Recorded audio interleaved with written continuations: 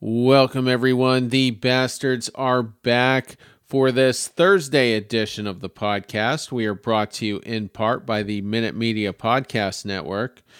The Red Sox just wrapped up a 3-game set with the Minnesota Twins, losing it 2-1. They are currently still in last place in the American League East and 8 games out of the final wildcard spot.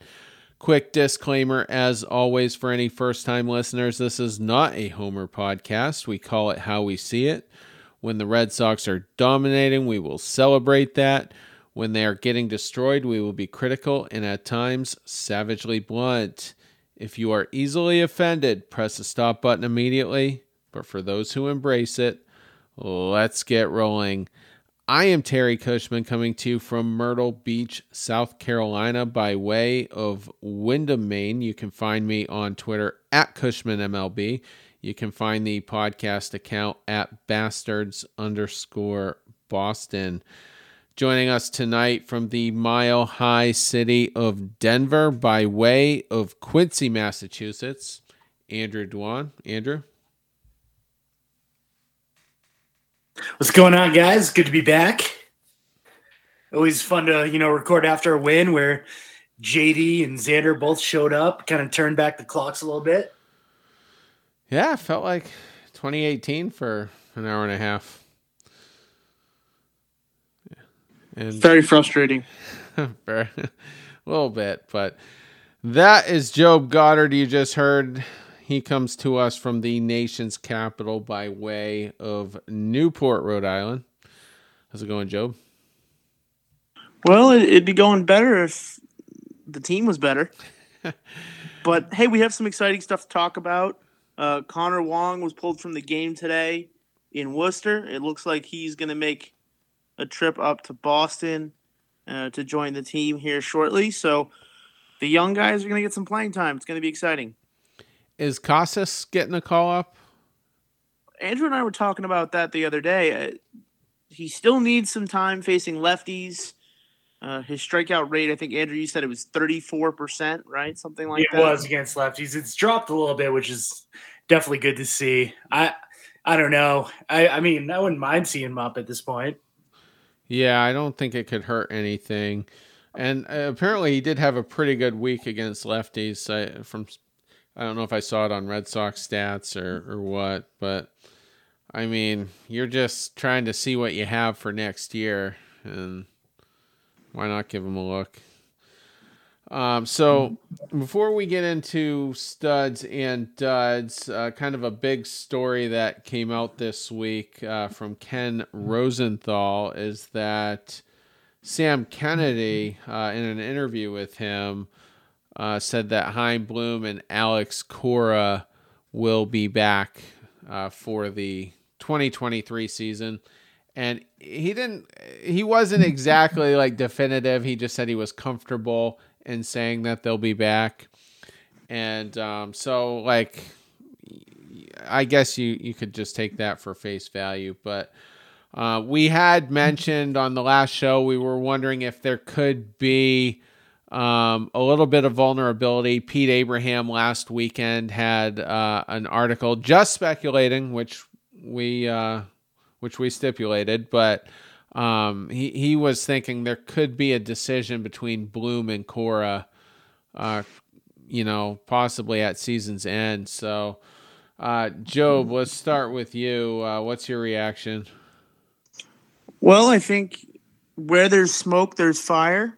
And there's been a lot of smoke over the last couple of weeks that one, if not both, were going to lose their jobs. And I think this might be a PR spin from the higher-ups in the Red Sox organization. I wouldn't mind to see a shakeup as long as it's the right shakeup. You're both aware of my opinions on the front office and their decisions, and so are all our listeners. But I don't see any reason why Cora would be in the hot seat. The way that this team is played, the way that he's managed this team. And frankly, the idea of firing Cora to replace him with, insert option B doesn't do anything for me I think Cora still has the ear of the important guys in the clubhouse. Those important guys include Rafael Devers, who I think is the future of the organization. So I think Cora should be here and will be here for a long time. But I don't know if Sam Kennedy is saying that because that's actually how he feels or that's what he has to say to protect the brand. I mean, I think the only reason he came out and said something is because Carabas tweeted out, that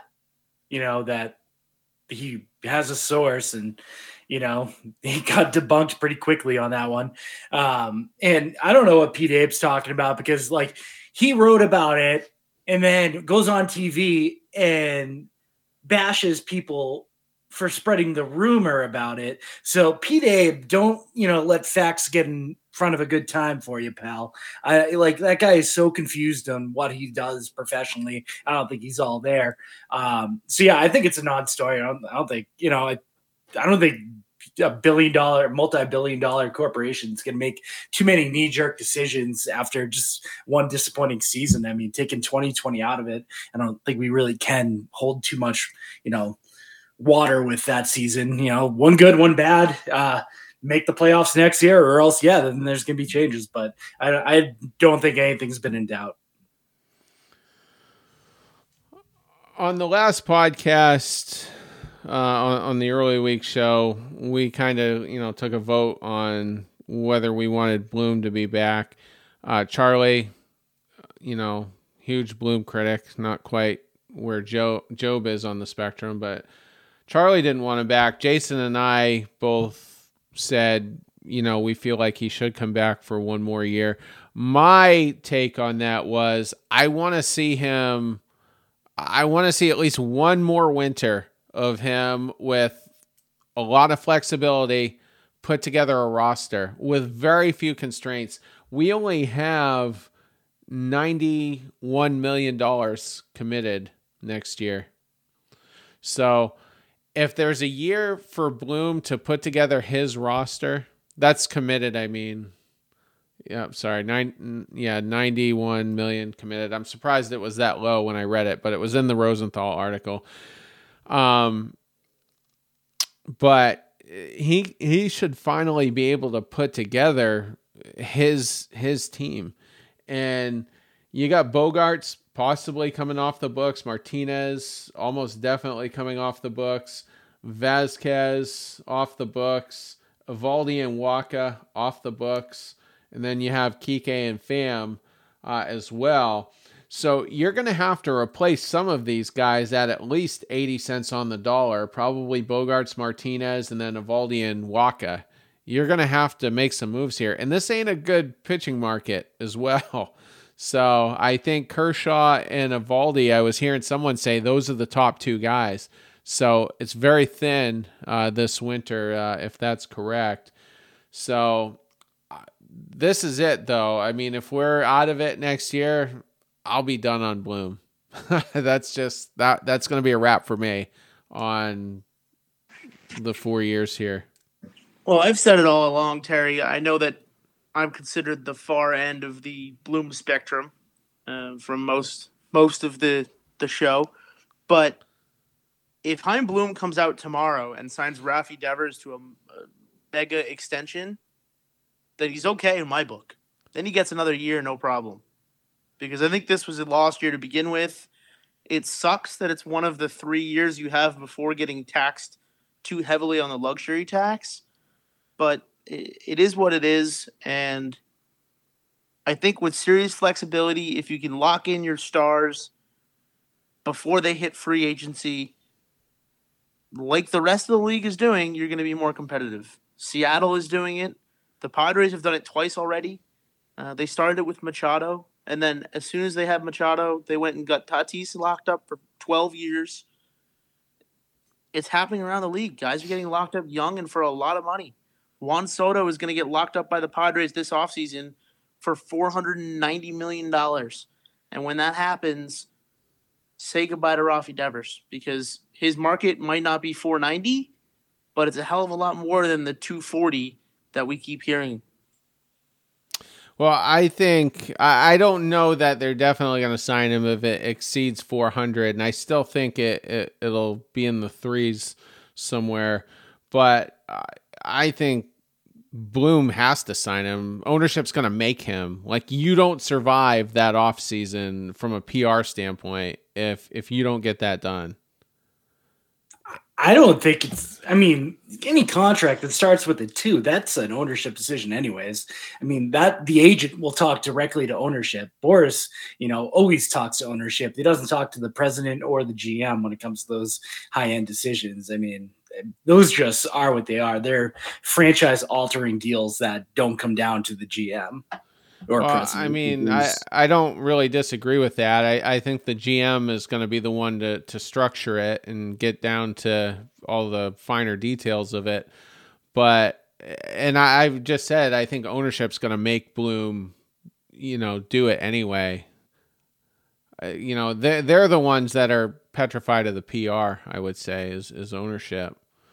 No, I mean, they probably should be in good position to do it if they want to, if ownership wants to extend that $300 million deal, they'll be in position. I mean, we've seen what they managed to do with Whitlock, signing him up pretty quickly. I think Brian Bayo will have a similar deal extended his way. If he takes it, he takes it. If he doesn't, he doesn't. I think we'll see one with Casas if he, shows out in the next calendar year. I could absolutely see something get done with him. So I think that they are slowly moving into position with internal options, which, they haven't had in a long time, that they'll be able to get under extended team control. And, you can afford that one guy taking up maybe 2 players worth of salaries, just to be your cornerstone. It'll be interesting to see what happens with Casas if he can hit consistently and hit lefties like we were talking about a few minutes ago. But I don't think we're ever going to see like an Acuna deal again after seeing what Julio Rodriguez just got and Wander Franco even. I think that's the new standard. So, we'll see what happens there. And just one thing on Cora though, before we do move on. I'm in a different part of the spectrum than Job is. I mean, because I've looked at a team all year long. You can say what you want about the pitching, but this has been a very sloppy defensive team who's not been focused. And this is like even before the last month. This has been a season-long thing, and I wouldn't have been shocked if they moved on from Cora. And I think Bloom at some point is going to want his own guy, and he might never get that opportunity. He might be stuck with Cora for the rest of his tenure. Like, barring a World Series win here in the next 3 years, I don't think Bloom is going to get his guy. So there could be some behind-the-scenes motivators here to swap out Cora with someone else. And I'll agree with Job on who do you replace him with. I have no idea who that is, but when you look at a team that's not dialed in, they're losing balls in the light. They're forgetting how many outs there are. Tons of errors. I just feel like there could definitely be some vulnerability there. And if we've learned anything from 2022, I don't think there's going to be any hesitation on firing managers mid-season from here out.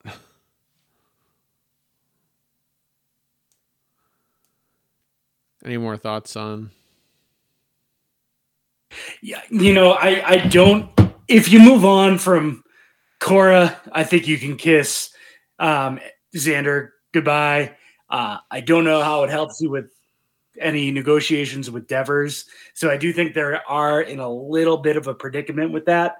Because, Cora seems to be pretty well liked amongst, the clubhouse and players around the league. So that's the only hesitation I'd have when it comes to making too drastic of a move. Again, I don't think Cora's in it for the extreme long haul. I still feel like he will walk away within the next few years, even if they're successful, just to go be with his family. Because I do think that means a lot to him. I mean, he's accomplished, everything he needs to accomplish as a player and as a manager. I think if you take the 2017 season away, the stain of that season from Cora, he's already done managing. I think he walks away probably in 2019 to go be with his family. His daughter's obviously in college in Boston. It just makes sense to me. I think he's now managing to prove a point, and I'm okay with that. So Andrew's probably right. He's not in it for the long haul. I don't think he'd be in it for a rebuild. I think if you don't pay Rafi Devers, then Cora's probably not interested in managing this team. Well, one more thing to consider as well. How happy-go-lucky is he going to be next year if he has a bad bullpen again? Oh, he'll be furious. So I just think that could lead to him not being here, a situation like that. So, Alex, if you're listening, he might be. Call me or text me your answer to whether or not you're leaving. Alex has my digits, so. All right. He followed me on Twitter for like a couple of months. I think I've said this story before, but I wrote for Fansided. I wrote an article like maybe a week after the initial scandal articles came out on the Astros. And I said, well, if Cora played a big role in this, he should be fired. And it was the number 2 trending article on Google for like a day and a half. And then he followed me that day and continued to follow me until I think it was a week or two after he did get fired. So for at least 5 minutes, he knew who I was. Sounds like he was waiting for you to break the news that he had lost his job. Yeah, I thought I wrote 2 articles on it too. The second one wasn't as big, but yeah. Anyway, all right, let's get into studs and duds. We will start on the duds side of it. Job, you're leading off. Who do you have? Bobby Strikeout Dahlbeck is my dud for the series. 0 for 4 again tonight. At this point, if there are any Bobby Dahlbeck defenders out there, I want to hear from you. Like, I know everyone who listens to the show messages Charlie for some reason, but if you do like Bobby Dahlbeck, I want to know why. Like please reach out to me and tell me why I'm the idiot for thinking this guy can't play in the big leagues anymore. It's frustrating to watch. I'm out on Bobby Dahlbeck. Even if Tristan Casas comes up and he sucks, I won't hate him as much as I hate Bobby Dahlbeck. Yeah, he definitely had his struggles at the plate tonight after actually a pretty solid first at bat that he ended up, losing the battle, I think, after 9 pitches, which sucked to see. But, yeah, he's completely overmatched right now. I think if Hosmer didn't get hurt, he probably wouldn't be around right now. But unfortunately, that wasn't the case. I will say he did have a couple really nice defensive plays, which was pretty refreshing to see. But I don't know. I think maybe his counterpart across the diamond might have been a little bit more deserving of the dud spot here. You're talking about Devers, who was 0 for 11, did somehow drive in a run game 2, probably on a sac fly. Yeah, and Devers has been terrible. I meant to mention this earlier. I talked about it on the last show. Yeah, you did. I mean, we've been bringing him up, but I'm just wondering if this could impact some of the negotiations. Like, I mean, it's not going to knock him down a notch on the pay scale, but maybe it'll make him a little bit more willing to negotiate. Well, can I, off of that, let me point something out to everyone. I think it's pretty clear that hitting coach probably won't be back next year. We're probably going to go a different direction with the pitching coach as well.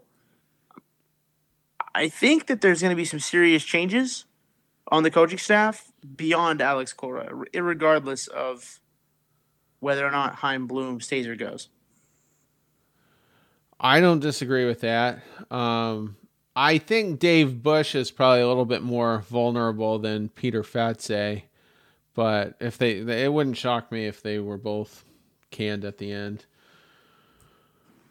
Our bullpen, last I checked, was ranked 26th out of 30. I mean, that's pretty bad. I think it's gotten worse. I think we're down to 28th. We could be. I might have a reliever as my dud, but let's get to Andrew now. Your dud for the series. So this is a little bit different. This has to do with the Duran article. Pretty heavy. What? The Duran article? Yeah. Okay. The Chris Cotillo article earlier, and just, the reactions to it from the fan base. It was pretty disgusting to read a lot of the comments under there, on a guy that was pretty much opening up for the first time in his life about his mental struggles and how much everything's affecting him, how he can't even talk to his family at this point.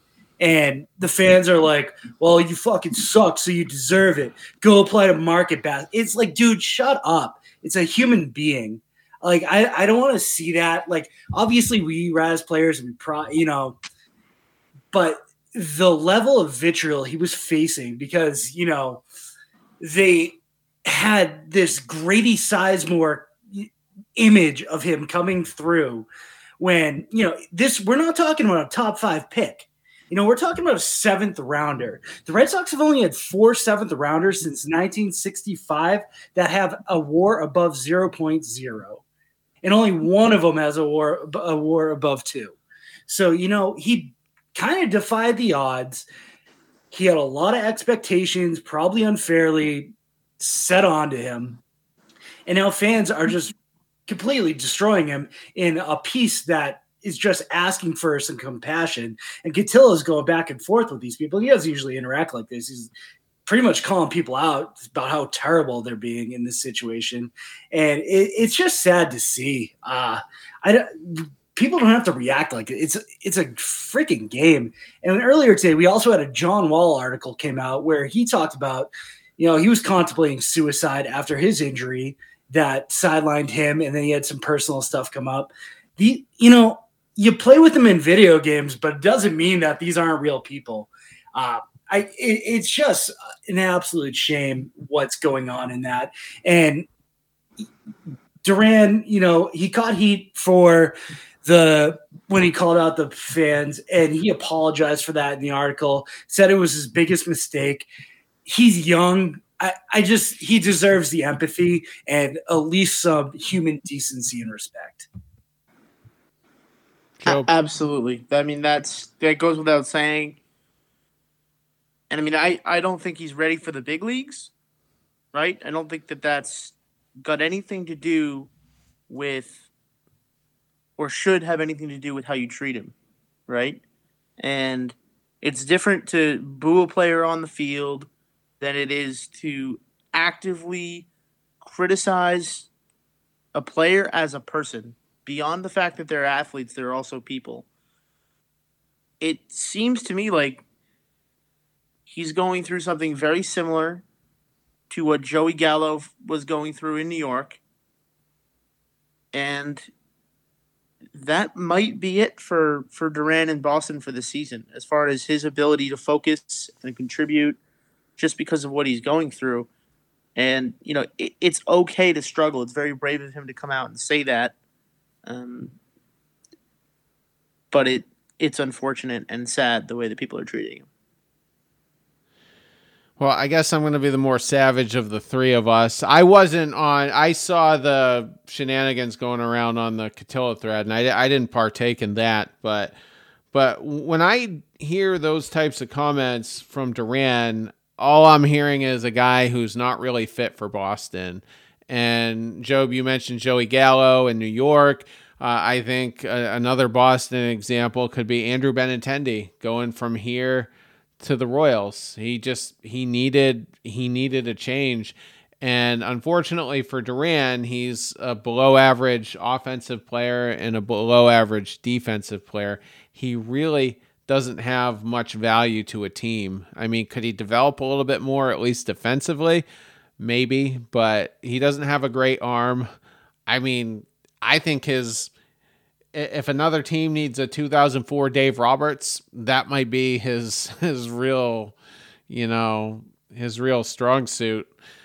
So I'm not gonna bash him. The only time I really did bash him was that Kansas City game when he lost a couple of balls in the sun and runs got scored, and at that point we weren't really out of it necessarily. So it was an especially frustrating series to watch, but he'll go down to Pawtucket. Maybe, I don't know if he'll play some fall baseball this year in Arizona or whatnot. I'm sure he'll play in the WBC, over the winter. But he's I don't think Boston is the place for him, based on what we've been hearing. I don't know. I guess I just disagree with that whole you're not cut out for a city when all it takes. It's just a weird badge of honor that some of those towns, show. It's we treat them like crap. Well, Will Middlebrooks said, I think it was probably during his final year here, that he had to stay off social media because it was getting to him. And Twitter's... And no one deserves to live like that, though. I know. I'm not saying the fans are wrong, but the fans are wrong. Excuse me. I'm not saying they're right. But it's a savage fan base, and it's a fan base that expects a lot. And Andrew, you say we're spoiled, and we are to a degree. I can't disagree with that, but it's just, we've seen people come to Boston and just not be able to handle it. Carl Crawford is a fairly recent example. Mark Melancon, I thought that was a great pickup that year.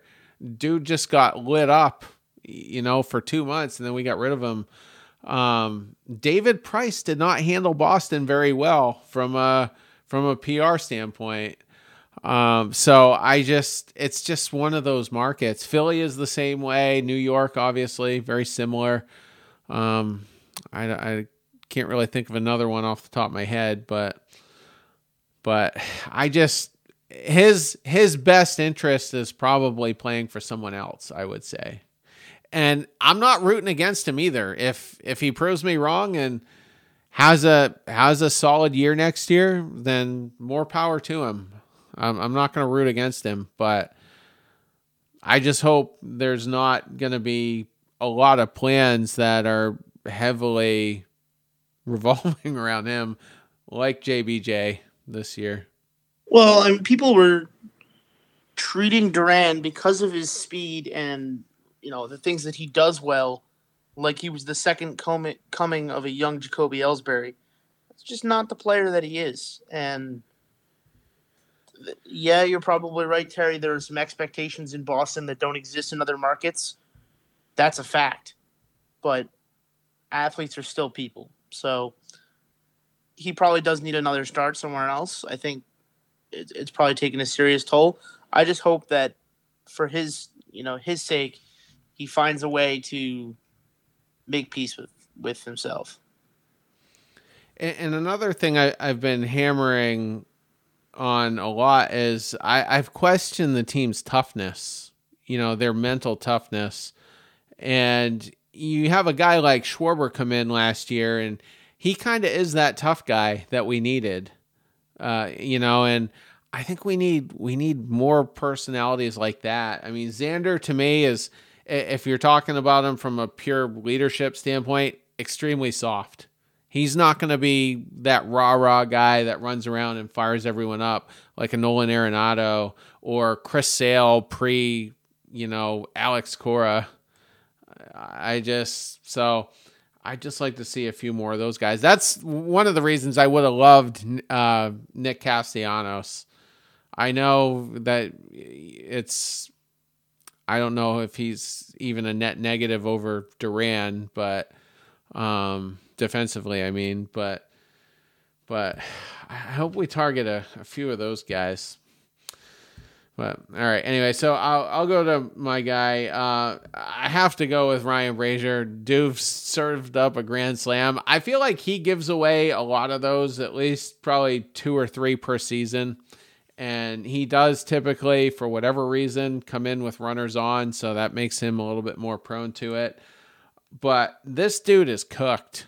This dude is completely cooked. And I guess I'm not shocked he didn't get DFA'd after the game because we're on the road. I think I'd be a little surprised if a roster move doesn't happen at some point tomorrow when they come back to Boston. A lot of people are clamoring for Frank German to come up and see what he might be able to give us for next year. There's got to be someone else down on the farm, even if you don't want to go with German, that can at least not get destroyed out there. He got knocked around at least one game in the last series against Tampa. Game 1, he gave up 4 earned runs on 3 hits. And there's a list of guys I don't want to see back next year. He's probably in the top 2 on that list.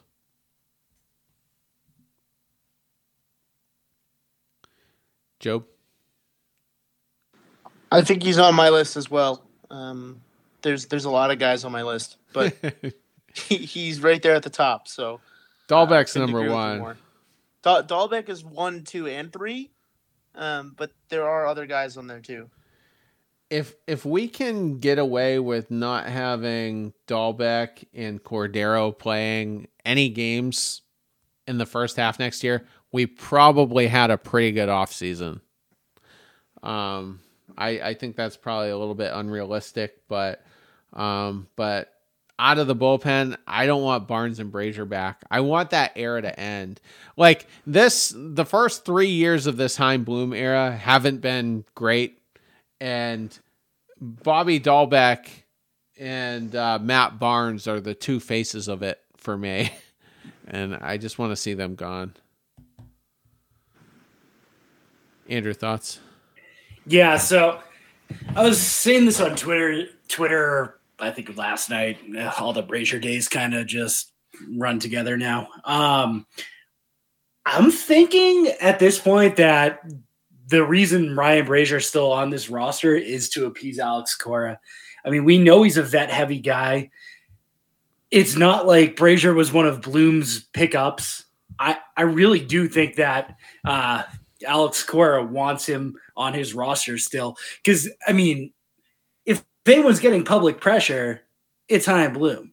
And like, Job said in the obvious pick, you could pick up Frank German. How did they get Frank German? By fleecing the Yankees. Like, why would they not bring that up? So I think that, we saw Salamur go down the other day. I think that was, the one of the vets that Bloom got his way. We're getting rid of him. I really think Alex Cora is just riding with his vets at this point. And I don't know how much longer he's going to get his way. I think that we will see the page turned on him pretty quickly because there's a few guys that they could, easily bring up at this point from Worcester. Frank German's got 255 plus secondary pitches. I'm not too sure why it hasn't happened yet. And my theory is Alex Cora is forcing the hand to still have the vet.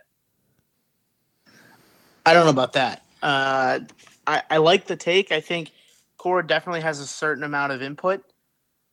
And if he didn't want him here, he wouldn't be here. But I don't know if he has the power to keep him here. And I think at a certain point, it might be him protecting vets, but at a certain point, he just needs guys that he knows are at least going to give him effort and innings. And Brazier, for as much as he sucks, is going to give you innings. He'll pitch when you want him to. And frankly, there's not that many guys on this team that you can give the ball to and trust they're not going to give up 6 runs.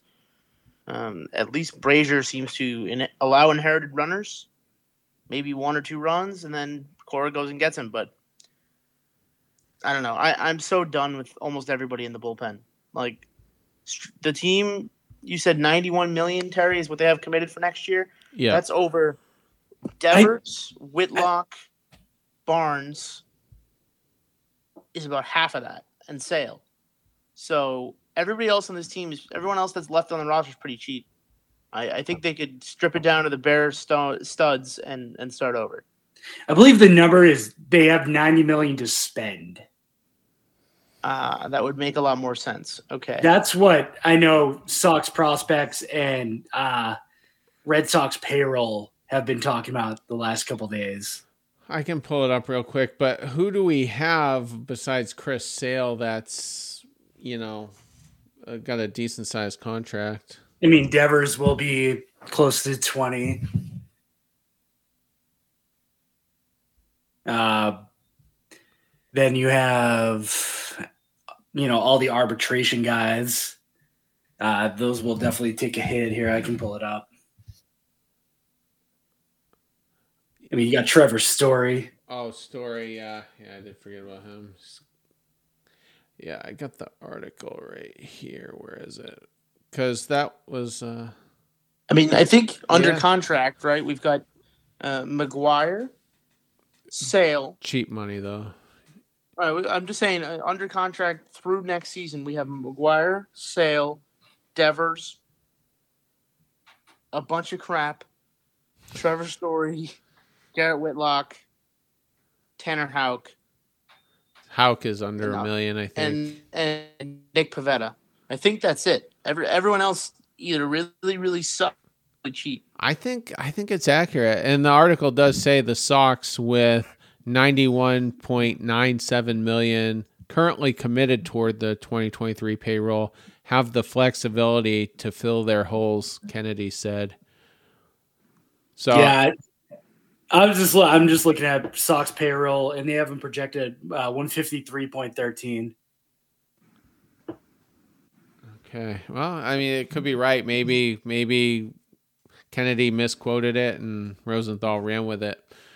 But either way, they'll have a chunk of change to, they'll have to figure out a shortstop unless they want to go cheap with that. Go defensively. Well, that'll be Story, I'm pretty sure, if Xander don't come back.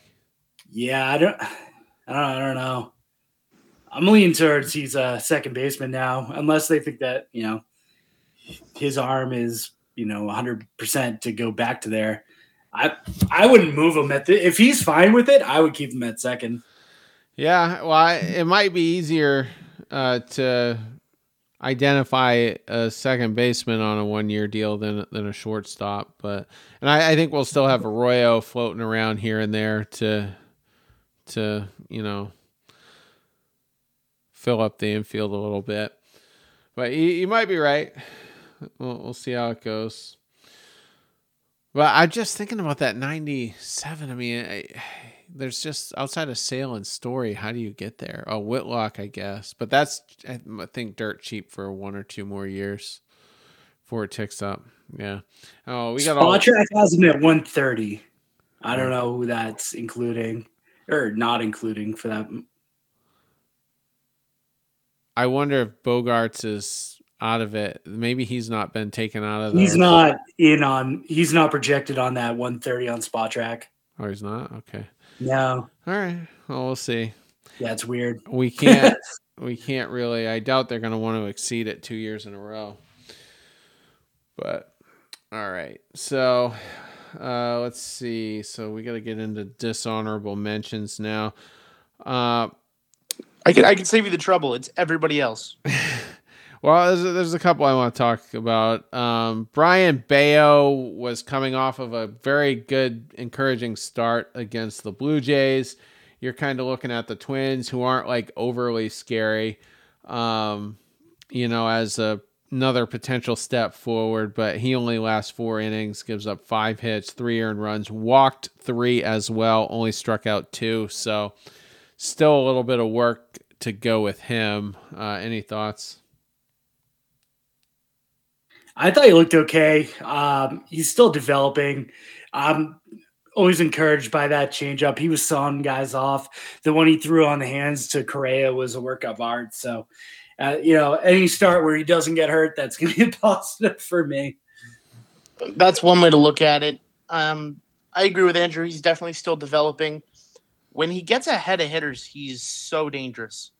It's when he falls behind to hitters, he tries to be too perfect, and the ball either gets stung because he leaves it over the plate, or it's 3 inches off the corner. He's trying to pinpoint rather than just throw.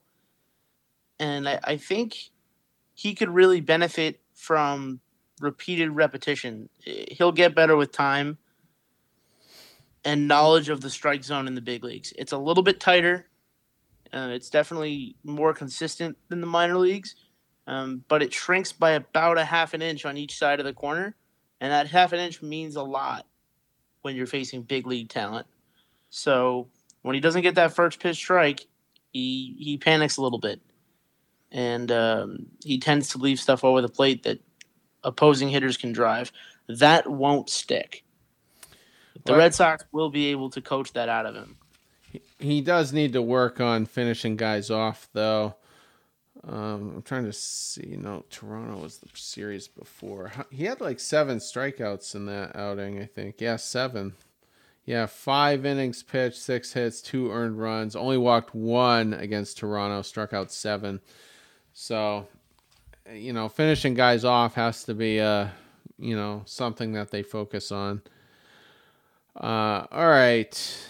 Another guy just terrible, has been terrible recently. Cutter Crawford, 4 1/3 innings, 4 hits, 4 earned runs, walked 4 as well. That's pretty ugly. Struck out 5. I want to say a couple of those, 1 or 2 of those runs might have come on the grand slam after Brazier came in, if I'm not mistaken. But either way, you're kind of hoping he turns it around because we're looking at next year's rotation, and I mean, what's it going to be?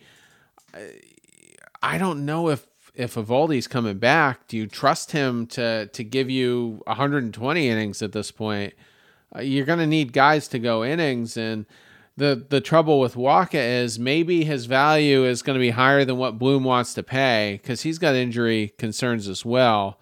I would rather have Waka of the two of them at this point, but you're going to need bodies in that rotation, and I don't think Crawford is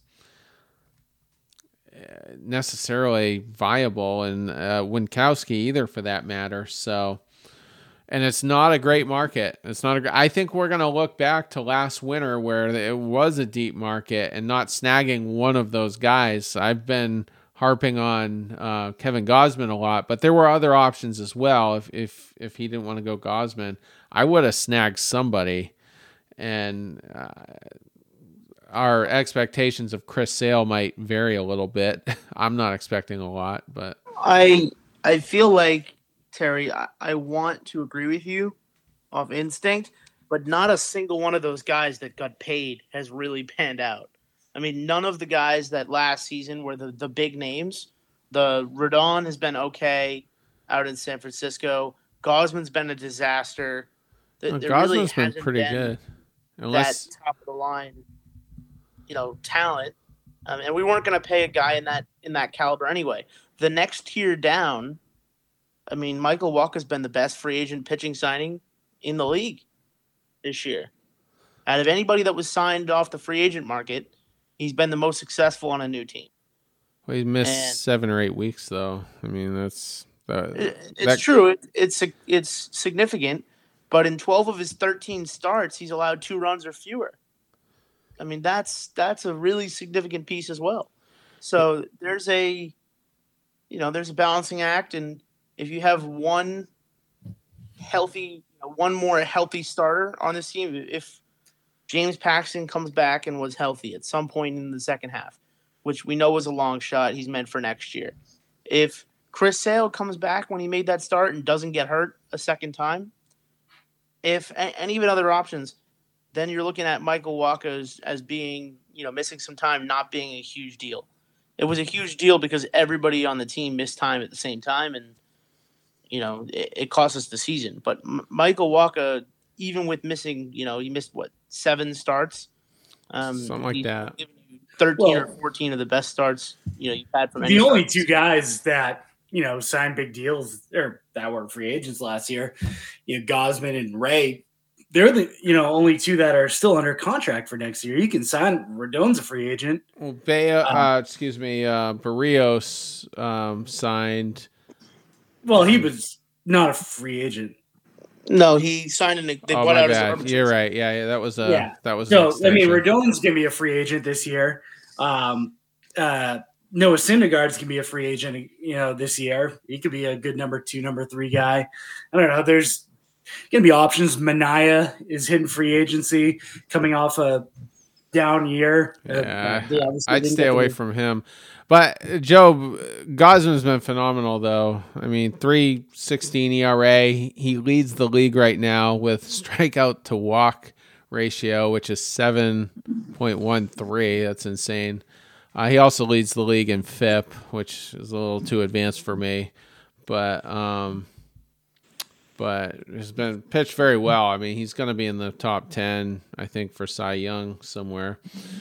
I think there were a couple other guys, though. I don't have the list in front of me. Rodon, I just would have only wanted on a 1 or 2 year deal anyway. But you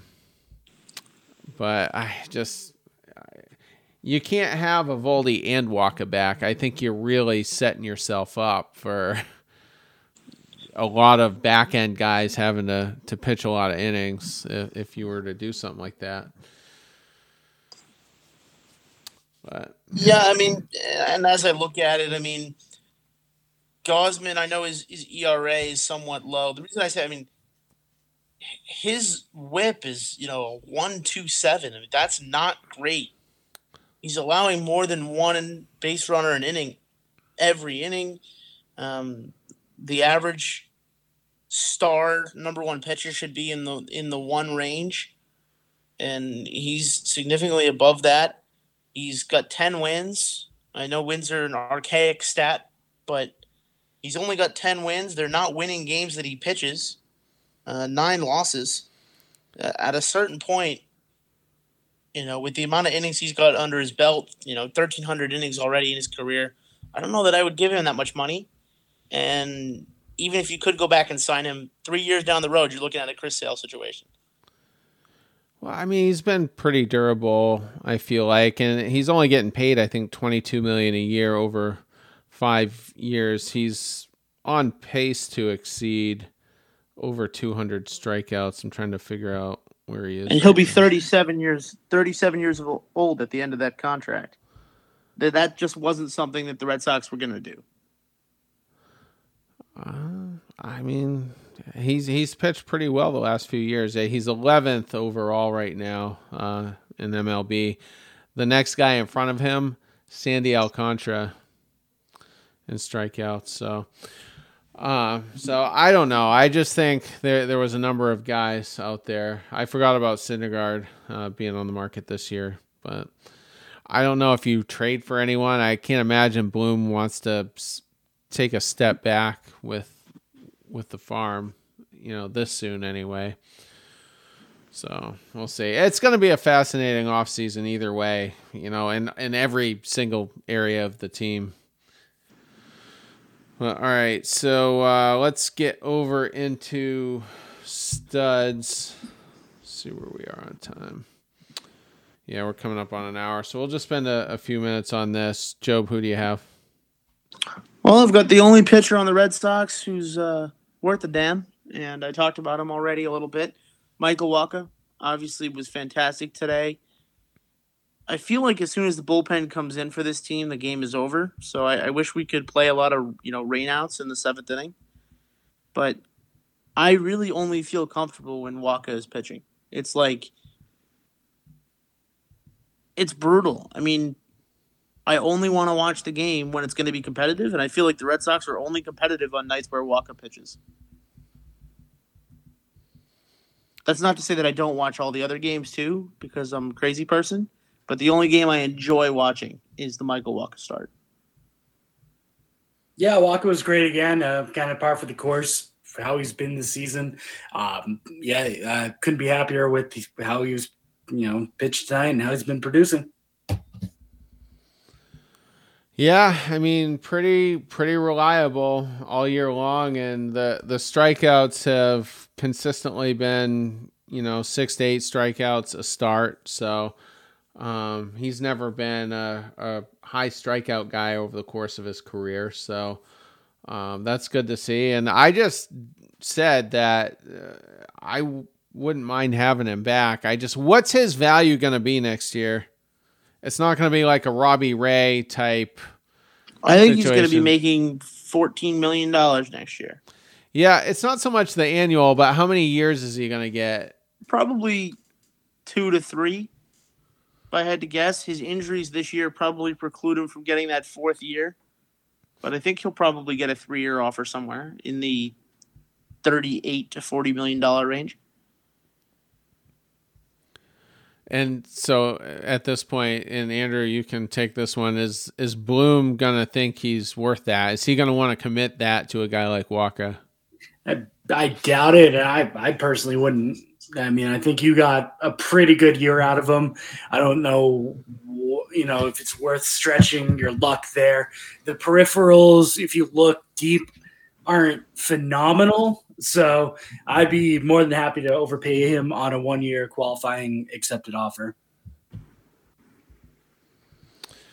I would probably cap it at 2 years. I also forgot about James Paxton, but he's a guy that just has all sorts of injuries and upper body, lower body. I don't know how reliable he's going to be, but another potential guy in the rotation.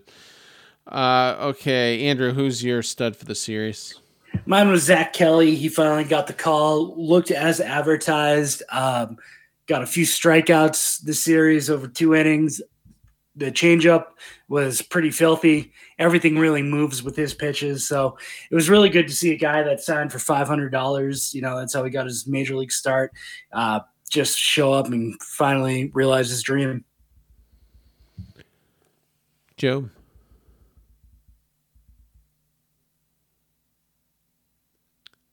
Might be on mute.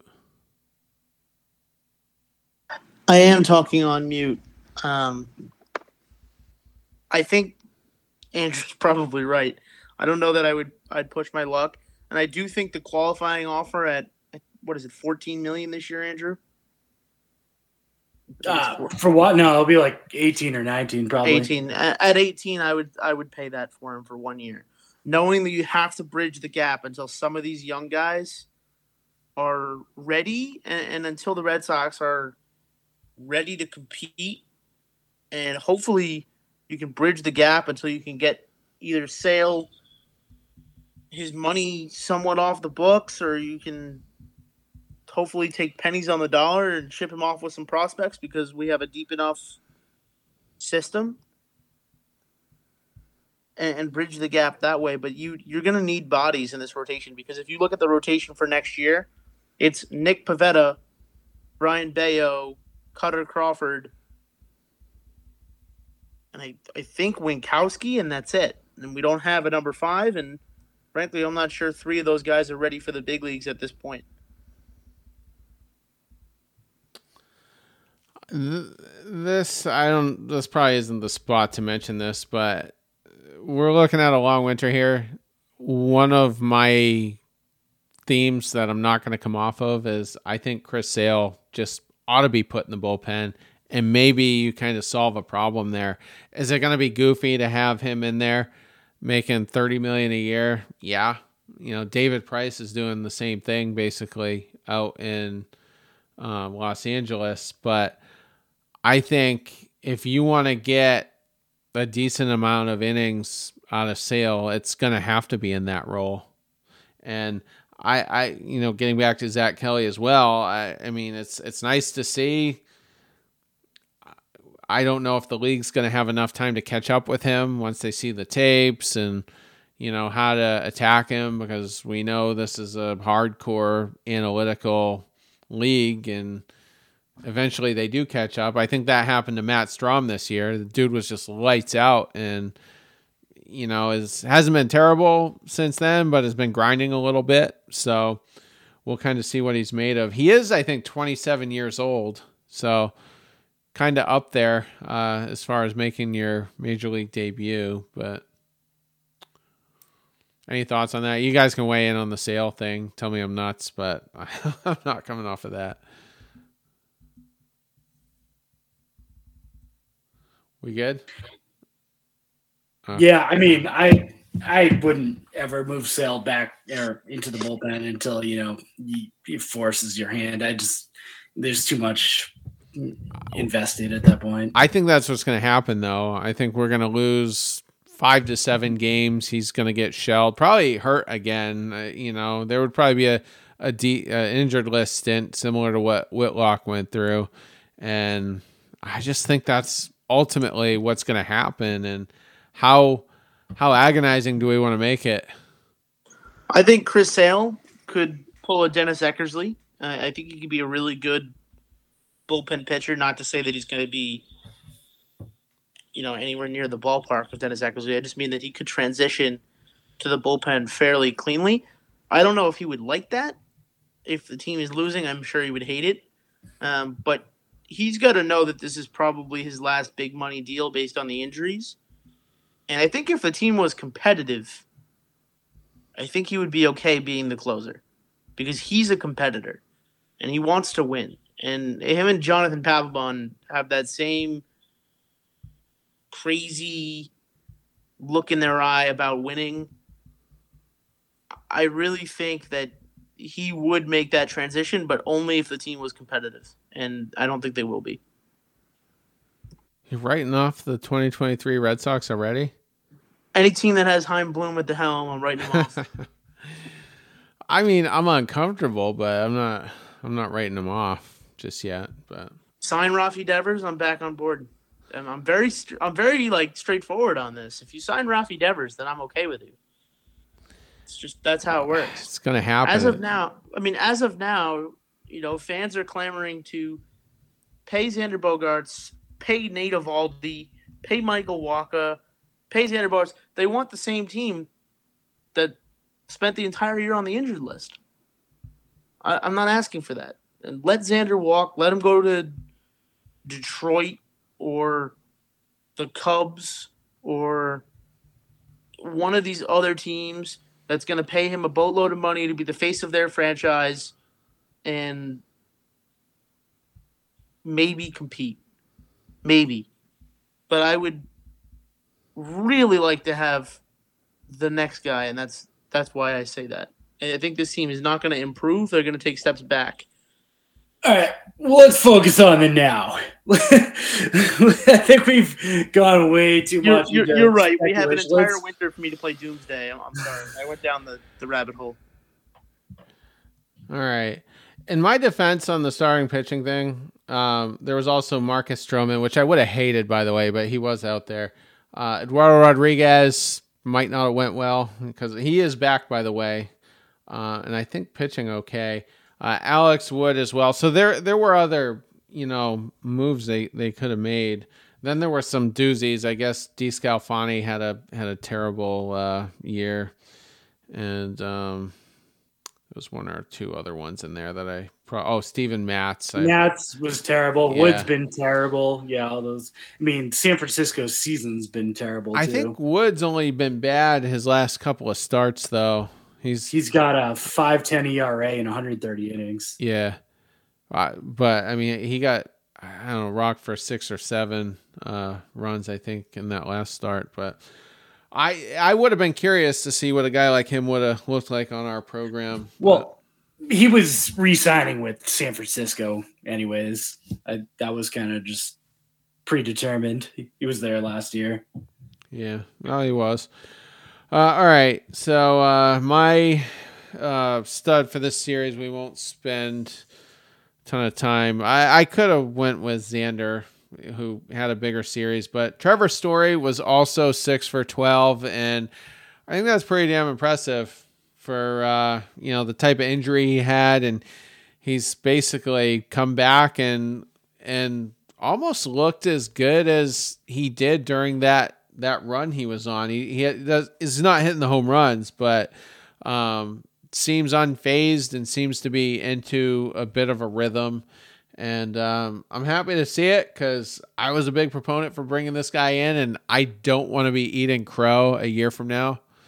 I'm not going to compare him to, a certain Tampa player we signed that didn't pan out, but I liked what I saw. 6 for 12 on the series, and was 3 for 3 in the first game with a walk, so he was on base 4 times, and we desperately need a guy like him, somewhere in the 5 to 6 hole. So, thoughts on Story? Well, it was good to see him back. It's good to see him swing a good bat.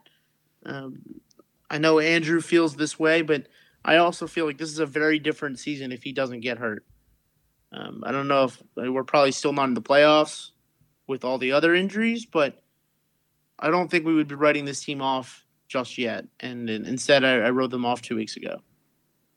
So it was good to see him back and healthy. I hope that next year when he's your starting shortstop, he's productive and healthy. But for now, at least in the present moment, it looked like that wrist injury is finally healed.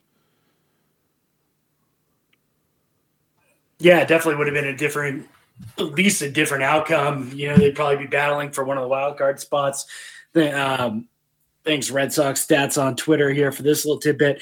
Before he got hurt, his per 600 plate appearance numbers were 29 doubles, 26 home runs, 88 runs scored, 100 driven in, and 20 stolen bases. So, that's pretty remarkable, especially considering the beginning to the season that he had where, he signed as late as he possibly could and then was just, almost hospitalized, bedridden, from food poisoning for about a week. So I'm excited for him to have a full off season. I think we'll see a completely different player. I've watched plenty of him out here in Denver for years. Yeah, he is a hell of an athlete. And, this is one of those guys that's just a catalyst. All right, let's just get through the Texas series here. It's actually a 4-game set. Sweep.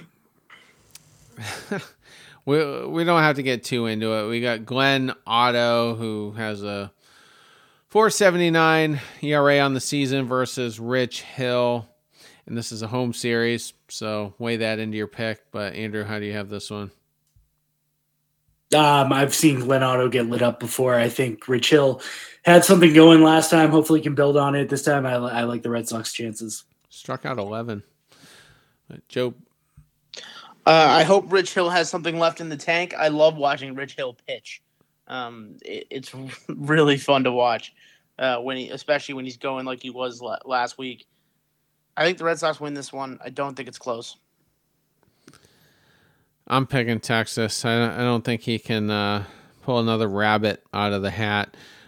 This next matchup is somewhat favorable, although I think Dallas Keuchel, I thought he had a good start against us earlier in the season before Chicago DFA'd him, but he is trotting out his 8.84 ERA against Nick Pivetta, who kind of took a step backwards in his last start. And this is Keuchel's third team this year, by the way. He did have a cup of coffee with Arizona. His old pitching coach was out there, Brent Strom. But Andrew, how do you have this one? This would be the last game I would let Bobby Dahlbeck play and then send him to Worcester after he hits 3 home runs off of Dallas Keuchel at his 76-mile-an-hour fastball. Is it? He's got it up that high? It's Wakefield-esque nowadays. Right.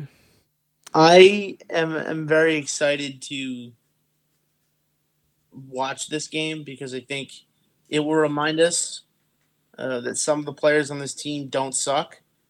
And, refreshing cup of coffee that is winning series starts here. I think we win game 2. I will also pick the Red Sox to win this one. Keuchel was just so good in that 2015 season, and he pitched the wild card game against the Yankees. Who was the Japanese guy they had? Wow, I already forgot his name. Tanaka, yes.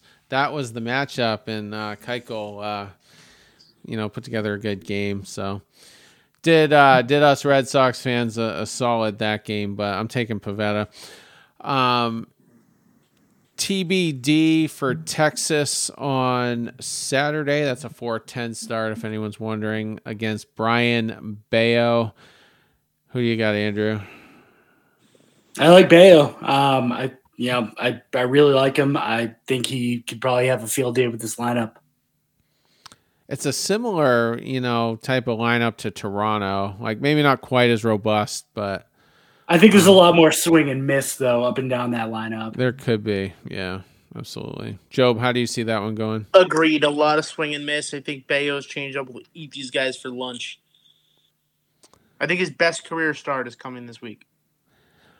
I would love to see it. I'll take the Red Sox in that one as well.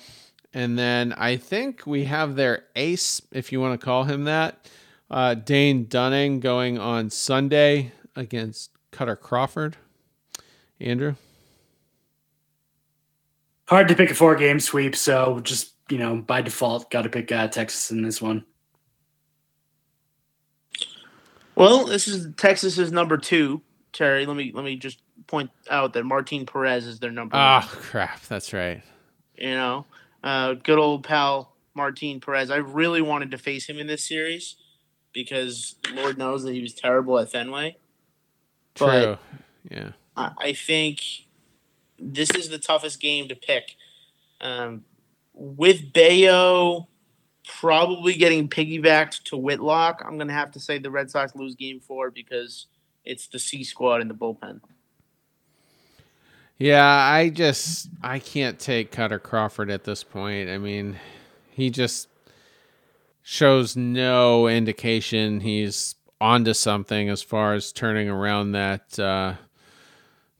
nosedive he's on. So, and apologies to Martin Perez, who did pitch very well against us in the earlier series of the year. I think he went 5 or 6 innings and might have only given up a run or two. But I think Dane Dunning is gonna get thumped less hard than Cutter Crawford will. So we will wrap on that. We'll be back on Sunday. I think we got the normal crew for that show. So we'll talk about what did happen against the Texas Rangers at Fenway. We'll be into the month of September, so this is the start of the final stretch. Everybody have a good weekend. Take care.